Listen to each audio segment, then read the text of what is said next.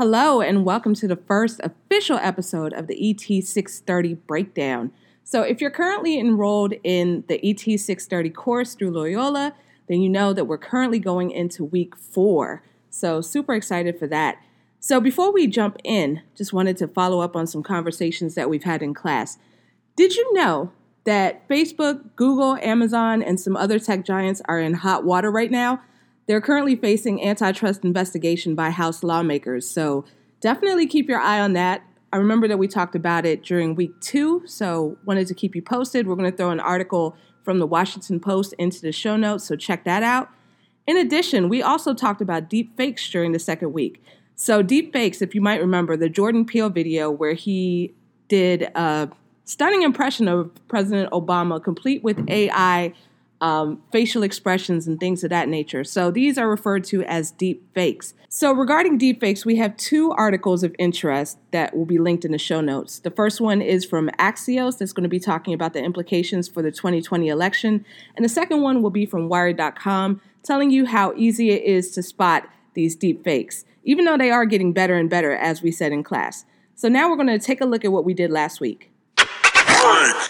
Last week in class, you had a few things to look for in Google Classroom. The very first thing was a PLN database, so it's a work in progress, so keep on adding as we go throughout the semester, but definitely look back, see who has signed up, and grow your PLN. So I intentionally left on the students from last semester so that you could add them to your PLN, as well as a couple of professors, both current and former, so definitely you might want to look into connecting with them. Regarding the digital literacy piece of our class, then I linked to a scope and sequence via Common Sense Media.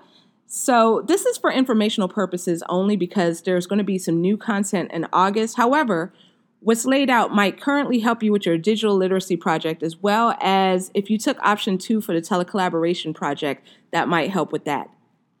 In addition, we had a special guest speaker, Dr. Mary Alice Curran, and she is a founder of the DigCit Institute. So definitely check out that interview. She shared a lot of great resources. So that's linked to our Google Classroom under the materials for week 3.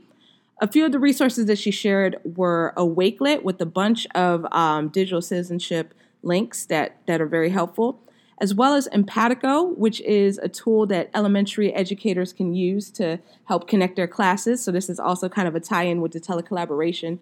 And last but not least, she shared about the Digital Citizenship Summit, which is coming up in October, and it's going to be virtual. So we could use your help. So if you're interested in volunteering for that, then definitely contact me, and I'll let you know how to get started. Also, we had a reading from Tracy Brady, who is an educator in New York, and she shared about how she uses social media in the classroom.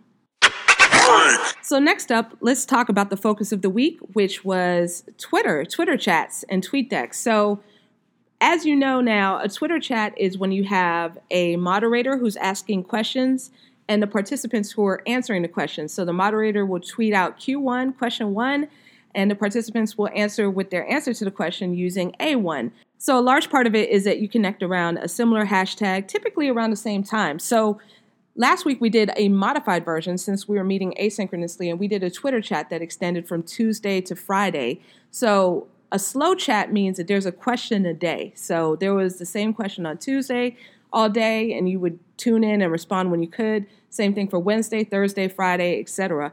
But also I'm seeing that a lot of people were able to chime in even after the fact. I'm seeing notifications coming through even today. So that is totally fine. You are always welcome to chime in on a Twitter chat with your thoughts. So you also had something in Google Classroom, a question where you were supposed to go to a Twitter chat of your choice. We did EduMatch on Sunday. That was definitely an option, or you could have found one from Cyberyman's list.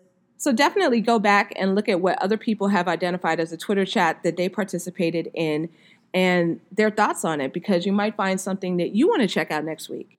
So the reason that we're doing this is to help prepare you to moderate your own Twitter chat or your own live event, just to give you a feel for it. So you have now 2 models of Twitter chats. You have the slow chat and you have the traditional chat.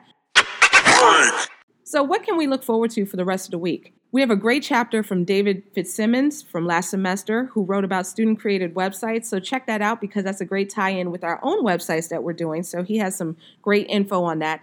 In addition, tonight we're going to be talking about the PLN and tools of the trade that are going to help with the project. So we're going to use what you already know, and we're going to just curate that and put it in a Google Sheet through a Google form. And Jen Sheffer has a great article about how you can use TweetDeck to moderate Twitter chats. So last week we saw how to use TweetDeck to participate. Now this week we're going to talk about using TweetDeck to moderate your chats, if you so choose to do a Twitter chat. In addition, for digital literacy, then we're going to look at the 9 pillars of digital citizenship with a specific focus on the health and wellness pillar. Also, for telecollaboration, then we're going to talk about different projects that we can do with students. So we're going to have a question in Google Classroom about that. And also, we have a Padlet with existing resources. So you can go in and see different ways that you can connect your students with other classes all over the world. And we'll just review it. So you'll go in, put a thumbs up, thumbs down, whatever comments you have from looking at it. Also, remember, next week, your draft of your digital literacy project is due, and we will be asynchronous. So I definitely want to thank you for listening. Whether you are in ET 630 this semester or you're not, then we welcome you nonetheless. Please subscribe.